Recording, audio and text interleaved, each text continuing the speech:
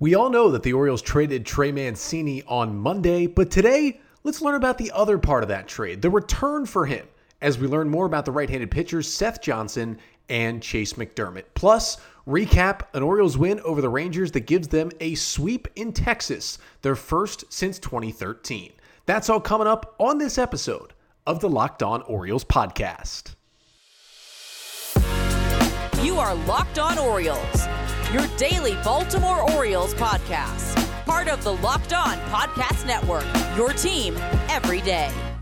Hey there, Orioles fans. Today is Thursday, August 4th, 2022, and welcome back in to the Locked On Orioles podcast, part of the Locked On Podcast Network, your team every day. As always, I'm your host, Connor Newcomb, and coming up on today's episode, we're going to take a look at the Orioles' return for Trey Mancini. They got two pitchers in that deal, which was a three-team deal with the Astros and the Rays. From the Rays, they got right-handed pitcher Seth Johnson, and from the Astros, they got right-handed pitcher Chase McDermott. And we've got two guests coming on the podcast today to talk about those two guys. First, we'll hear about the Rays and Seth Johnson from Matt Germain, who covers Rays baseball and has been on this podcast before. He'll also tell us a bit about Brett Phillips as well. And then Spencer Morris will join us, who has also been on this pod before, does a great job covering the Houston Astros minor league system. He'll come on later in the pod to tell us about Chase McDermott. And then first on the pod before all that, we'll recap another Orioles win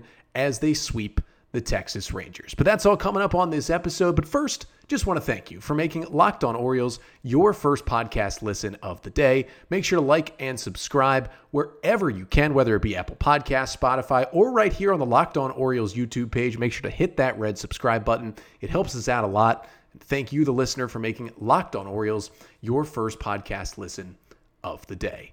For your first listen today, let's start with an Orioles victory. Orioles 6, Rangers 3 on Wednesday afternoon in Arlington as the O's complete the three-game sweep over the Rangers. And after kind of a rough weekend losing the series in Cincinnati, they back it up with a three-game sweep over the Rangers to get to 54-51 on the season. The Orioles go a perfect 6-0 against Texas this season, and it is their first road sweep against the Rangers since all the way back in 2013. And a really interesting part about that is when the Orioles completed that sweep in 2013 over the Rangers in Texas, who started that game for the Rangers? Martin Perez. Who started Wednesday's game for the Rangers? Martin Perez. Things just seem to come around like that at times. But I'm going to get you the 5 things you need to know from the Orioles' 6-3 win over the Rangers. And the first thing you need to know is that, well, this apparently was the Robinson Chirinos game for the Orioles. Of course, a day game after a night game on Wednesday when Adley Rutschman generally either gets the day off or DHs. And he was the DH in this one. And don't get me wrong, he produced in this game. Adley did not have a hit, but drew 3 walks in this one and scored a run. But Robinson Chirinos, who got the start behind the plate and hit 9th for the Orioles, he was the offensive star. Chirinos goes 3 for 4 in this game with a home run and 2 RBIs and 2 hard hit balls. Listen, it jumped his batting average only up to 168 on the season. It has been a real struggle for him offensively this year. And frankly, he hasn't been very good defensively. He had some really bad misses framing-wise behind the plate in this game, but he came up huge. And of course, the big swing came in the top of the 7th with the game tied up at 1 run apiece. He unloaded off of Matt Moore for a long solo home run into the upper deck in left field to give the Orioles a 2-1 lead at the time.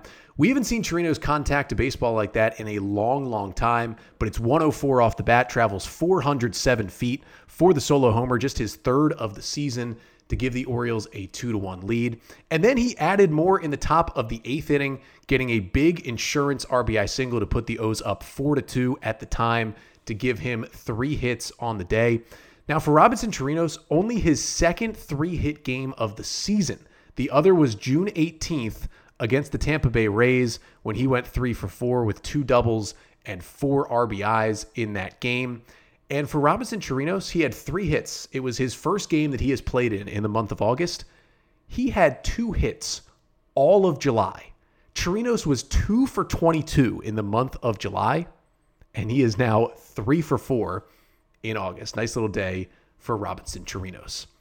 Second thing you need to know from this one is that that Terrin Vavra strikes again for the Orioles. One day after he got on base all 4 times on Tuesday with a single and 3 walks, he did not get the start in this game, but he gets the biggest hit of the day for the O's. With a runner on second and 2 outs in the top of the 8th inning and the game tied at 2, Vavra comes in to pinch hit for Tyler Nevin against the Rangers right-hander Jose Leclerc, and he delivers an 0-2 fastball, just wrecks it into the left center field gap for a go-ahead RBI double that put the Orioles up 3-2. Ended up being his only at-bat of the day, but it was a huge one for Vavra, who then stayed in the game and finished the game defensively at second base. And listen, he's been really impressive so far since coming up over the weekend. I think it's almost about time for the Orioles to make that change. Now, I don't know if it's time to necessarily DFA Rougned Odor, but Odor has been really struggling lately. Vavra looks good. Vavra, of course, is a left-handed hitter, plays second base. It seems to be just a better option for the Orioles. I said this on Twitter. He's kind of a different hitter than the Orioles have. A more patient approach, more of a hit it the other way, a singles and doubles guy, really good bat path, bat control. He's just very patient, knows what he needs to hit at the plate. And the Orioles don't have a lot of hitters like that, so he gives the O's lineup a little more balance when he's in there. And I definitely think it's time for, I think Odor should stay on the team. He gives them good vibes, and he's a clutch hitter and still provides power and veteran leadership, and he can still play a pretty good second base defensively. But I think Vavra needs to take over Odor's role as kind of the starting second baseman and let the kids play, and he is certainly one of the kids who is playing well right now. Third thing you need to know in this one is that Kyle Bradish wasn't dominant, but he certainly had his moments and gave the Orioles a chance to win this game. Bradish, with the start, his second one back from the injured list. He allows just 1 run on 3 hits over 5 innings, strikes out 5 and walks 3, throwing 93 pitches, lowering his ERA to 6.55 on the season. Now, just 4 hard hit balls against Bradish in his 5 innings of work. Listen, the pitch count was up 93 through 5, and that's been an issue all year for Bradish. Rarely has he pitched into the 6th inning. But the one good thing was, despite 3 walks, they all came in the 2nd inning. After he had a long first inning, allowed an RBI single, and gave up a run in the first, he walks the bases loaded in the 2nd, but gets out of it, puts up a 0, and then did not walk anyone for his next 3 innings of work. Got the strikeout numbers up, and listen, 12 whiffs, a pretty solid number on 48 swings. 7 of them came on the 4-seamer, 3 on the curve, and 2 on a really nasty changeup. And again, he was fastball dominant. It was 55% 4-seamers to just 18% curve, 18% slider, and 9% changeups on the day. I'd like to see him throw more breaking balls and less 4-seam fastballs. I talked about how I'd like the curve and the slider combined to be thrown more than the 4-seamer. That did not happen, but his 4-seamer was working with the 7 whiffs, and the velocity was at its usual 94, 96. He gave the O's a chance. I love his stuff, and I love that he's back in the rotation. Fourth thing you need to know from this one is that the Oriole bullpen was a little shaky, but still did enough to get the job done. After Bradish left the game after 5, Brian Baker entered in the bottom of the 6th. It was a 1-1 game, and he again struggled with command, allowed a hit and a walk in the inning, recorded only 1 out with a strikeout, had to leave the game. Dylan Tate comes in and allows a hard hit ball. Got pretty lucky with 1st and 2nd and 1 out. Jorge Mateo makes an incredible play to turn a slick double play to end the inning. And then Tate comes back out in the 7th after Robinson Chirinos' home run had given the Orioles a 2-1 lead, and he gets the first 2 batters on 1 pitch, and then he just hung an 0-2 changeup to Jonah Heim, who laced it into the first row down the right field line for a solo homer to tie the game. But Cionel Perez came in, kind of pulled things together with an inning and a third scoreless with a strikeout. And then, listen, Felix Bautista, it wasn't a save situation, but the O's got 2 in the 9th, so he came in with a 6-2 lead in the bottom of the 9th. And he was nasty. All 3 of his outs were via strikeouts, but he did serve up a home run to Marcus Semien as the Rangers got 1 back in the 9th. So, Perez was good, but Baker, Tate, and Bautista just a little shaky at times, but still, they did enough to get the Orioles this win. And the 5th and final thing you need to know from the Orioles' 6-3 victory over the Texas Rangers is that Brett Phillips made his Orioles debut on Wednesday. Now, he did not start this game. It was Ryan McKenna who started in left field and actually opened the scoring for the Orioles with a solo home run in the 2nd inning, just his 2nd of the year, that tied the game at 1. But then Brett Phillips came in and actually pinch hit in this game for Ryan McKenna in the 7th inning. Phillips got 2 at-bats. He actually struck out in both of them, but He did stay in the game defensively and played the final 3 innings in left field. Of course, he gives the O's great defense in the outfield, a great pinch runner, speedy base runner, and a really good base runner as well, and a veteran who brings good vibes to the clubhouse, does Brett Phillips. But, you have to ask yourself, him and Ryan McKenna kind of play that same fourth outfielder role. And frankly, although Brett Phillips has a lot better track record, Ryan McKenna has been a much, much better hitter than Brett Phillips has all season, as McKenna, delivered with the home run on Wednesday. So we'll see what the plan is long term. Phillips did replace Yusniel Diaz, who, of course, made his major league debut Tuesday night with a pinch hit strikeout and was sent right back down to AAA Norfolk as Phillips took his spot. Mike Elias talked to the media on Wednesday, talked about Kyle Stowers being pretty close to ready. They're having conversations about bringing him up. So maybe Phillips just a placeholder for a week or two until Kyle Stowers gets to the big leagues, but we will see what his role continues to be moving forward. But of course, Brett Phillips acquired via trade on Tuesday at the deadline for cash considerations from the Rays, the only big leaguer that the Orioles acquired at the trade deadline this week. But they did trade away 2 of their most important players, and one of them was Trey Mancini, who they dealt to the Houston Astros in a 3-team deal on Monday. And the Orioles got 2 pitching prospects back in that deal. One from the Rays, right-handed pitcher Seth Johnson, a top 10 Rays prospect who just Wednesday did undergo Tommy John surgery. And then you have Chase McDermott, a top 10 Astros pitching prospect who has some really, really high strikeout numbers in high A. And we're going to be joined by 2 guests to talk about each of these players to kind of evaluate the return that the Orioles got for Trey Mancini. So first up here, we're going to be joined by Matt Germain, who's been on this podcast before, does a great job covering all things Tampa Bay Rays. He's going to tell us about Seth Johnson, how good he's been before the injury, why he waited so long to get Tommy John, and what he could be like for the Orioles when he returns from that injury. And then later, Spencer Morris is going to join us, who does a great job covering all things Houston Astros minor leagues. He's been on the pod before as well. We're going to talk about Chase McDermott with him, the high strikeout numbers, the walk issues he's had, and how high his ceiling could be when he gets to the major leagues. But first, before we get there, I do have to tell you about BlueNile.com, because whether you're ready to pop the question or you are just looking for a everyday piece to maybe celebrate a special occasion, find jewelry as unique as your person with the modern convenience of online shopping at BlueNile.com. They have simple online tools that let you choose the diamond shape, size, and clarity, as well as setting style. And Blue Nile's bench jewelers will then handcraft a perfect engagement ring. And if you're having trouble or need to answer or get your questions answered, Blue Nile has jewelry experts on hand 24/7. So make your moments sparkle with jewelry from BlueNile.com. And going on now is the Blue Nile Anniversary Sale. Save up to 40% on classic fine jewelry pieces and 25% on engagement ring settings. Plus, every order is insured, ships free, and arrives in discreet packaging that won't give away what's inside. Shop stress-free and find your forever piece. Go to BlueNile.com today. All right, so Matt Germain has joined us back on the podcast. He's been on here before to, I believe, talk about Nick Ciuffo the last time we were chatting. But this time a player who, or really 2 players, who I would think will make more of an impact than Nick Ciuffo did with the Orioles. And Matt, first of all, thank you so much for hopping back on the podcast. No problem at all. My pleasure.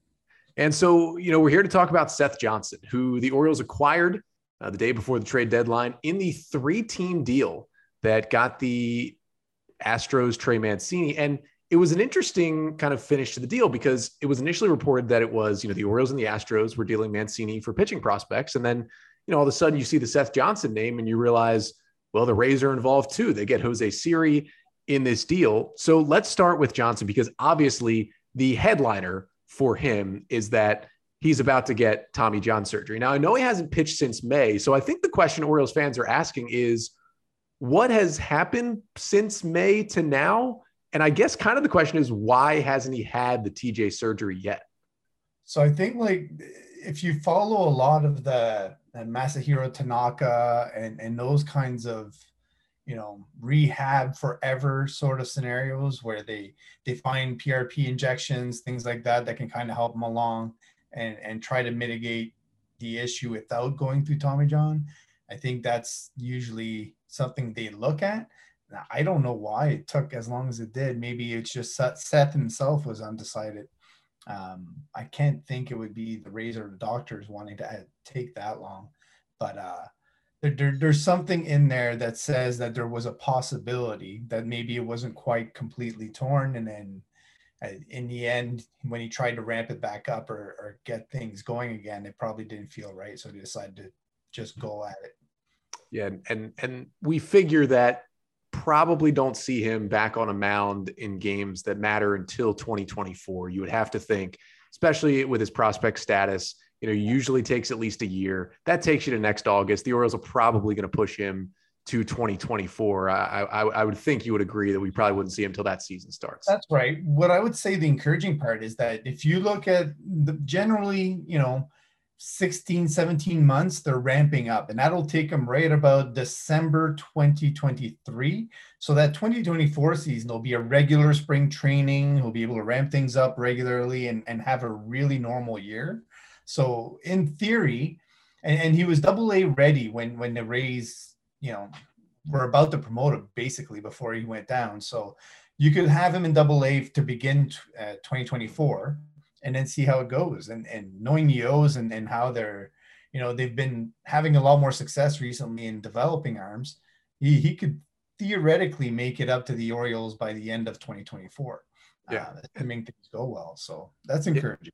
Yeah, I mean, he will be 26 by the end of that season, but you put a giant asterisk, when he has the Tommy John at the weird time he's getting it, he basically is going to lose 2 seasons because of going through the rehab. But let's kind of get to, the pitcher he was before the injury, because there's a reason why Orioles fans are excited to have this as part of the deal. 40th overall pick of the Rays in 2019. And I know, he wasn't this, longtime pitcher. He was an infielder back in his college days for a bit. And what's kind of the scouting report on, what kind of pitcher he has developed to? Because the one good thing is he doesn't have as much mileage on his arm as a normal pitching prospect. For sure. Now, you get mileage a lot on your arm when you're a shortstop anyhow. So I guess, you could go both ways. But the nice thing with Seth is he kind of grew on everybody, like including myself. At the beginning of the rankings, going through a couple of years ago, we had him, maybe in the close to 20s because he was so raw command-wise. He really had shown a lot of potential with his stuff, but control and command just weren't where they needed to be. Now, the one pitch he's always had going for him is a good fastball, along with a really, really, really solid plus slider is what I would call it. That's the pitch that really puts him, on the radar as a floor of a relief pitcher, basically. So when you start with the floor there, you're like, okay, at a bare minimum, we're going to get him as a back end reliever. You would hope with having a 70 grade-ish slider and about a, just above average fastball with the potential to be even more if he gets the command down. So that was the knock on him, was to get that command on the fastball to the point where he could actually attack hitters the way that, you foresaw he possibly could. The thing I would note on Seth is I had him ranked 4th in Ray's system before the season started, just because I saw promise and a lot of promise in his changeup and his curveball. And so you could see that one way or another, one of those 2 pitches was going to be that 3rd pitch that put him into a starting role. So it was showing enough tunneling to the point where hitters weren't able to really rally up and knock it around the way they used to before. So, and he was not putting as many of them in the dirt, not missing far enough away that they give up on it early in the pitch. So to me, that's what kind of put him in a different level, for this year. So I had him and Taj Bradley before the season going, I could go with either one. I ended up going with Taj over top of him, but both of them were basically right behind Shane Baz as the 3 main pitchers that the Rays had that you could actually put at the top of their rankings. And that's exciting too, because we know how well the Rays have done with their pitching prospects, and the Orioles have done a good job kind of picking up the guys that the Rays can't hold on their 40-man, as we've seen with Cole Sulser and Joey Crable, and, now in a little different sense with the trade, but with Seth Johnson. That's kind of gets to my next question, because kind of the big elephant in the room here from the Rays side is that he was 40-man eligible this offseason. We know nobody every offseason has a bigger 40-man crunch than the Tampa Bay Rays. And with the Tommy John, obviously you can put him on the 40-man, you can get to opening day, and then you can put him on the 60-day injured list. But the Rays might not even have had that ability just because of the amount of guys they have to get on. So to give up him plus Murray for a guy like Jose Siri, how much of it, trading him now was the injury versus the fact that he was injured and he had to be put on the 40-man roster this offseason? Yeah, I think if he wasn't injured, it would have been a lot tougher to trade for Jose Siri the way they did. I think they would have had to go possibly position player route, like maybe even a Vidal Brujan. But because Seth Johnson and where the Orioles are in terms of what they're doing and building, I think the Orioles were also concentrating on pitching because they have such a strong position player, core to work around. So it made sense on that front as well. So when you look at the Rays pitching, I mean, the Orioles could have asked for John Doxakis, or you have another guy coming off the injury bug, which is Cole Wilcox, who I really like. He becomes that guy instead of Seth Johnson that'll kind of take over that role. But yeah, I think the Rays did this last year where they had to take a bunch of their Tommy John guys and bring them back onto the roster, which is very painful when you're trying to protect that many prospects. But thankfully for them this year, they ended up not having a Rule 5. So they lucked out. They got to save a whole bunch of talent that they would have lost.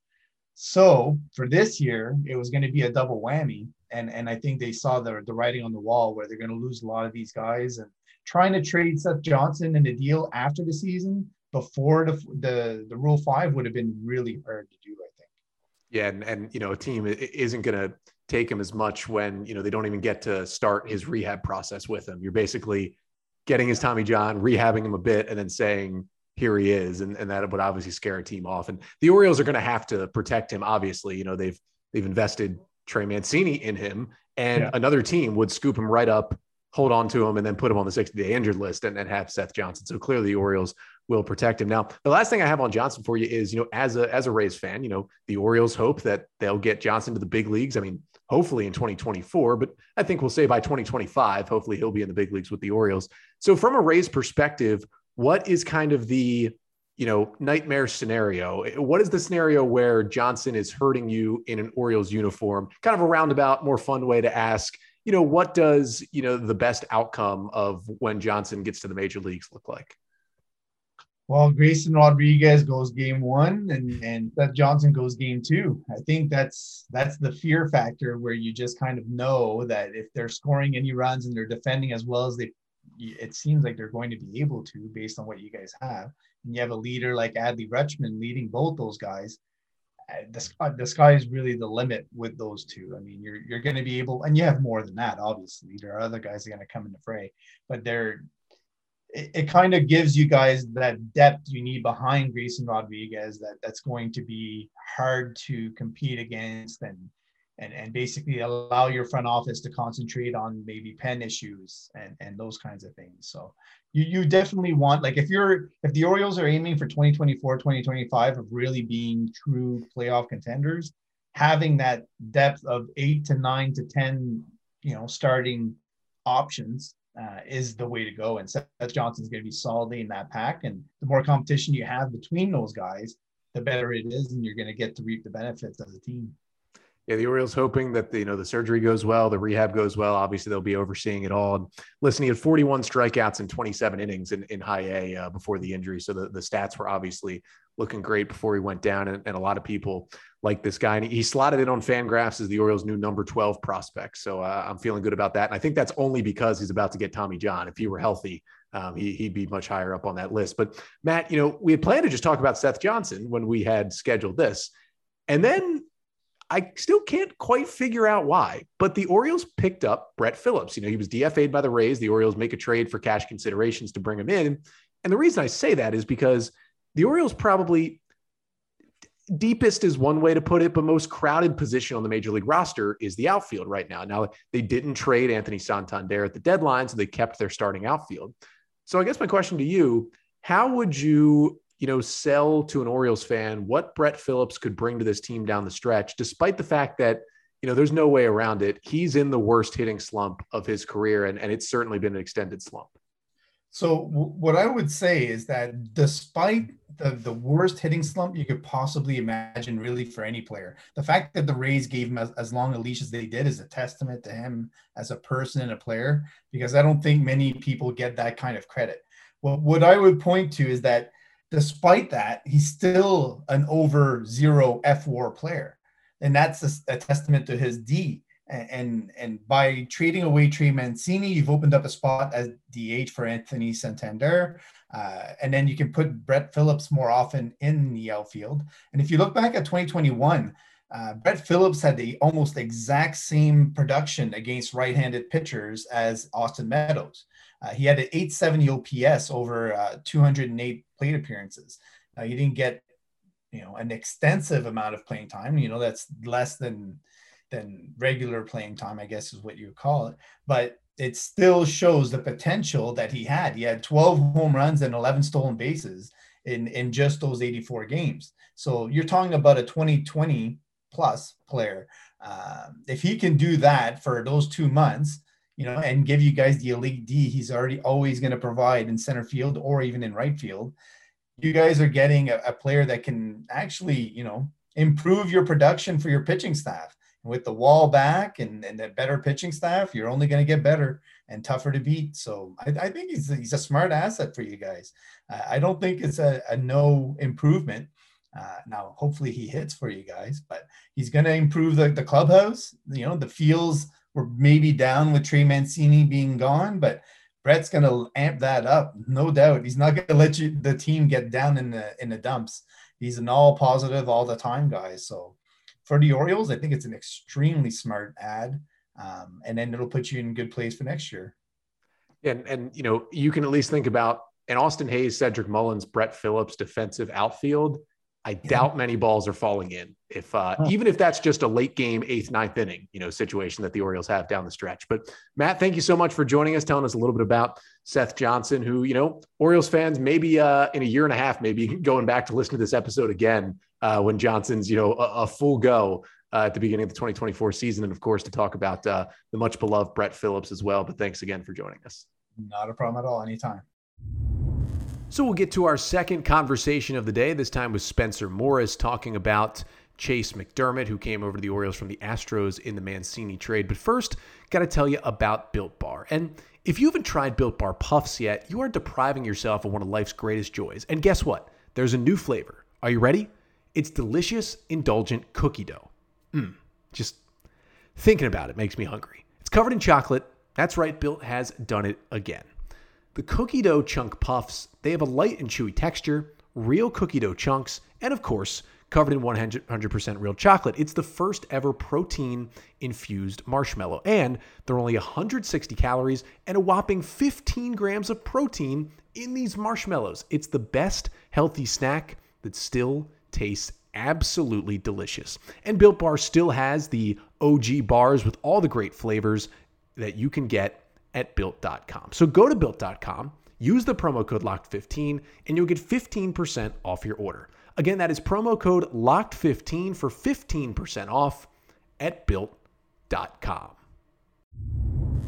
All right, so we welcome Spencer Morris back into the podcast. He is co-founder of the Diamond Dreams blog covering all things MLB draft and prospects, also writes for the Crawfish Boxes covering the Houston Astros, and does a great job covering the Astros system specifically. And Spencer, first of all, welcome back into the podcast. Thank you so much for having me. Happy to be here. And of course, we bring you on because of the big trade that kind of shook Baltimore to its core on Monday and was, probably much less of a big deal. I mean, it was obviously nice for the Astros to get a good bat like Trey Mancini, but, the reaction from Baltimore versus the reaction from Houston, very different. But of course, the Orioles trade Trey Mancini to the Houston Astros as part of a 3-team deal, which saw Houston also send Jose Siri over to Tampa Bay. And one of the 2 prospects the Orioles got came from the Houston system, and that was right-handed pitcher Chase McDermott, a 23-year-old who many felt was in the top 10 or close to the top 10 in the Astros system. So my first question to you is, where, even if you don't have a specific top 30 for yourself, kind of what either tier, where did you kind of rank him in the Astros system before the deal? Yeah, sure. I mean, I don't have an exact ranking right now, but I would definitely, I think even after the draft, I would definitely have had McDermott in the top 10 for the Astros. I think pretty comfortably after Hunter Brown, he was the best pitcher in the system. Um, once it came out that Mancini was going to Houston, I tweeted like before we knew the return that I hoped it wasn't going to be McDermott. Like I felt pretty secure that it wouldn't be Brown, but I was hoping we could hang on to him too. He was a guy who they got it with the compensation pick for George Springer leaving. Went to Ball State, was a 3-year guy. One of those years obviously wiped out by COVID. Only threw about 40 innings as a freshman. So obviously like the college track record was pretty short, but it was a pick that I liked a lot because while he was a bit raw coming out of college for like a junior from a D1 program. He was super athletic. His brother has been in the NBA on a couple different occasions. And while he might not be quite that level of athlete, he definitely moves like really well on the mound. And even going back to Ball State, he was showing you 4 different pitches, I think all of which can project as major league quality pitches. So there was a lot to like there. The strike throwing, definitely then as well as now, I think still needs some work. But you talk about a guy with that level of athleticism, those are usually the ones who figure it out. So I've had high hopes for him. I definitely think that he still has a chance to be a long-term starter. He will need to throw more strikes, but he has all the weapons that you could ask for against righties or lefties. And I do think there's reason to believe that the location can get better. And even if it doesn't improve too much, you can pare the arsenal down and put him in the bullpen. He probably picks up, a couple more miles an hour, and then he's throwing about 97. So he projects pretty well there too. Just getting into like the arsenal a little bit more. The fastball, I don't want to say it averages 95, but he's going to pop a lot of 95s over the course of the start. He probably averages somewhere around 94 if I had to guess. Obviously, we don't have like full data on that at the A-ball level, but it's definitely a firm fastball. It's got some good movement qualities to it as well. Again, I don't have like TrackMan data or anything, but just from watching him on TV this year, hitters are swinging under the fastball a lot. And he also will throw it at the bottom of the zone too. It's more of a called strike pitch there, but it's been effective for him when he's locating. The secondaries, he'll mix and match kind of depending on the night. I think the slider is probably the best one overall, but depending on the start, he might be throwing more curveballs. The slider I favor just because it has a lot more velocity. It's usually about 86, 87, but it still has plenty of movement to it. The curve is more of like the typical 12-6, about 78, 79 or so. He generally doesn't throw the changeup as much, and I don't think it's really as good as the breaking balls, but when he gets a good one, it can definitely look like a solid pitch too. I think that's more important if he does continue starting. If he doesn't, it'll probably just be fastball, breaking ball. But all of the pitches really project well for me. And I think, you can definitely end up when he's done developing with having maybe even multiple 60s in there. Yeah. And you talk about, the strikeout stuff is there. I mean, in terms of K rate, in terms of Ks per nine, not only in the Houston system, he's one of the best in all of minor league baseball so far this season at 14.3 Ks per nine. But as you mentioned, 5.4 walks per nine, you got to get that down. I was wondering, you mentioned the arsenal. Is there a pitch where, because we know in the minors, guys are still developing, they will throw a pitch they're working on and it can lead to some walks. Are there pitches where the command, anything in his arsenal where the command really eludes him that leads to those walks? Or is he just kind of in general, a high strikeout, high walk guy who, what if he can get the command issues across the board down, he jumps to that next level? Yeah, I mean, he's definitely, what I've noticed watching him this year, he's been throwing a lot of curveballs. I'm not sure if that's like necessarily his optimal pitch mix to be throwing as many as he is now. But additionally, I would say a pretty substantial portion of the walk problem like does come down to the fastball. He misses with fastball up quite a bit.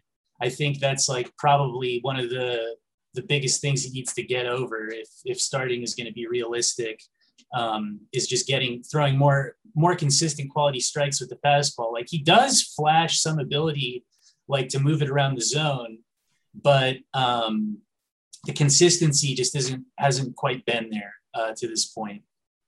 And, I know he's got a 5.50 ERA. You can't take as much from that as you could from a major league ERA, obviously. But yeah, I also know some of that is where he plays, because with the Asheville Taurus in high A, where he's been this year with Houston, I know that's known as a small ballpark. Now, I will say they don't have an MILB TV feed. So, I haven't been able to at least check in and see that ballpark. Does that ballpark really play? Because I've heard some people say, oh yeah, it's a hitter's park. And I've heard others talk about it like it's one of the smaller parks in the minor leagues and really hurts pitchers. Yeah, I mean, I'm not sure that it's like California League levels of video game offense, but it definitely has a reputation as a hitter's park. I'm not sure like exactly where it falls on the spectrum. I haven't kept super up to date with like the data on the ballparks, but I would say like, yeah, the ERA really isn't indicative of the way he's pitched this year.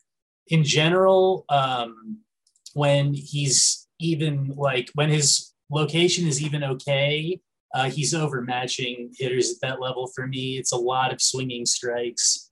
And I think you don't have to worry at all about the stuff translating up the ladder. It's just a matter of if he's going to be able to get it over the plate often enough to be effective. And then the last thing is, what do you see as, we won't talk 100th percentile because rarely do guys really meet that, but what do you see as, good to very good outcome for him and the Orioles looking like? Is this a mid-rotation starter? Is this a back-end guy? And also in terms of, obviously the Orioles will have a different timeline than the Astros will, but I'm sure they'd like to get him to Double-A by the end of this season. So, kind of combining, what do you think a good to great result looks like in terms of when he's in the bigs and what kind of role he could have on what the Orioles hope will be a pretty good baseball team similar to what the Astros built over the last few years? Sure. I mean, I think it's not too hard to get to a number 3 starter projection with him if the command is like a 45 and the stuff and the changeup improves a little bit as well. I think it's pretty easy to envision that. And I want to say that I still see a lot of room to grow with him because of the athleticism, like we talked about earlier. But one thing to keep in mind there is that he is going to be 24 years old in a couple of weeks.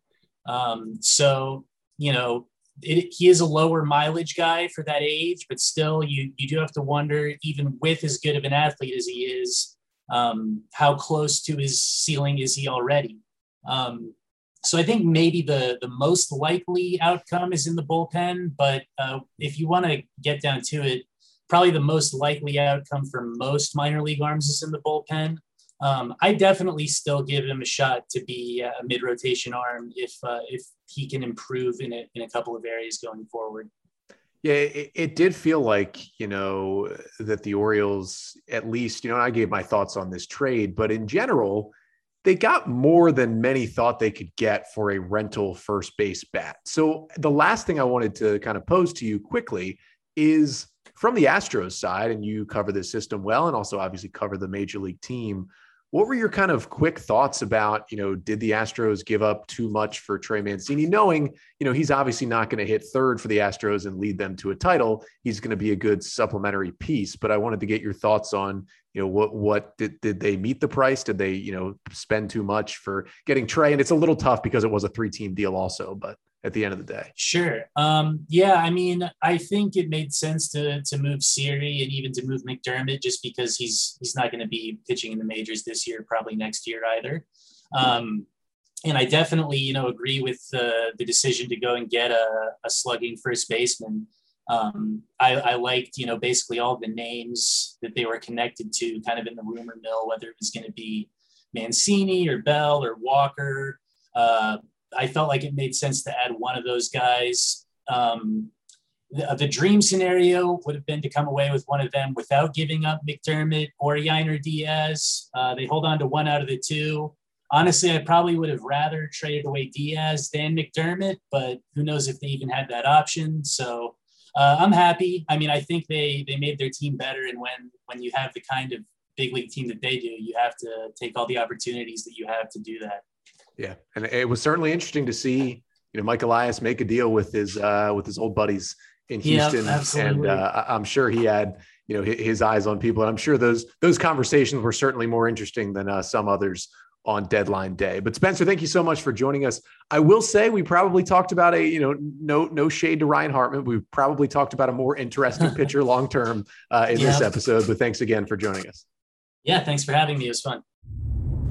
So our thanks again to both of our guests today, Matt Germain and Spencer Morris, for joining us to talk about the return in the Trey Mancini trade, the two right-handed pitchers, Seth Johnson and Chase McDermott. We do know that Johnson underwent successful Tommy John surgery on Wednesday, so his rehab starts now. Again, as we talked about with Matt, I wouldn't expect him to be pitching in affiliated ball with the Orioles until the beginning of the 2024 season. Matt made a good point that he'll be ready, fully to go, in spring training of 2024. That's still a long way away, but again, he was, in Matt's mind, a top 5 prospect in the Rays system. That's a top 5 system in baseball. Again, I still don't like that the Orioles traded Trey Mancini. I've made that clear. But what I will say, and what many have said, for a player like Trey Mancini, basically rental first base /DH, the Orioles did get a pretty good return. 2 pitchers who are both slotting in the top 15 of the new Orioles prospect lists at most places, and 2 guys who could be, number 3 or 4, or maybe even higher starting pitchers in a couple of years when they get to the big leagues, and definitely 2 exciting pitching prospects. Again, I would rather still have Trey Mancini on the team, but I hope these guys do well because it was a pretty solid return for Trey Mancini. I got to say, I did not think, and one of the reasons why, there were many reasons I didn't want the Orioles to trade Mancini, but one was I didn't think the return could be anything close to this. So at least in that sense, good on Mike Elias for getting some solid return for Mancini. But for the Orioles here on this podcast, without Trey Mancini, they are 3-0 now after a sweep of the Rangers. But I'll be back with you for one more episode here on the pod coming up on Friday. Of course, we will do a quick preview of the weekend series against the Pittsburgh Pirates. Orioles back at home at Camden Yards for the 30th anniversary of the ballpark that forever changed baseball celebration. I'll preview Orioles and Pirates. We'll get you some Orioles news and notes, some draft pick signing news, some injury news, talk about some of the quotes from Mike Elias with the media on Wednesday. And then we'll take a closer look at the return the Orioles got for Jorge Lopez, the 4 minor league pitchers they received from the Minnesota Twins in that deal. And Seth Stows, who is the founder of Twins Daily, covering all things Twins minor leagues, is going to join us to talk about which of those 4 pitchers could be impact arms at the big league level down the road for the Orioles. But that's all coming up on tomorrow's Friday episode to finish out the week. Until then, I'm Connor Newcomb, and this has been the Locked On Orioles podcast, part of the Locked On Podcast Network. Your team every day.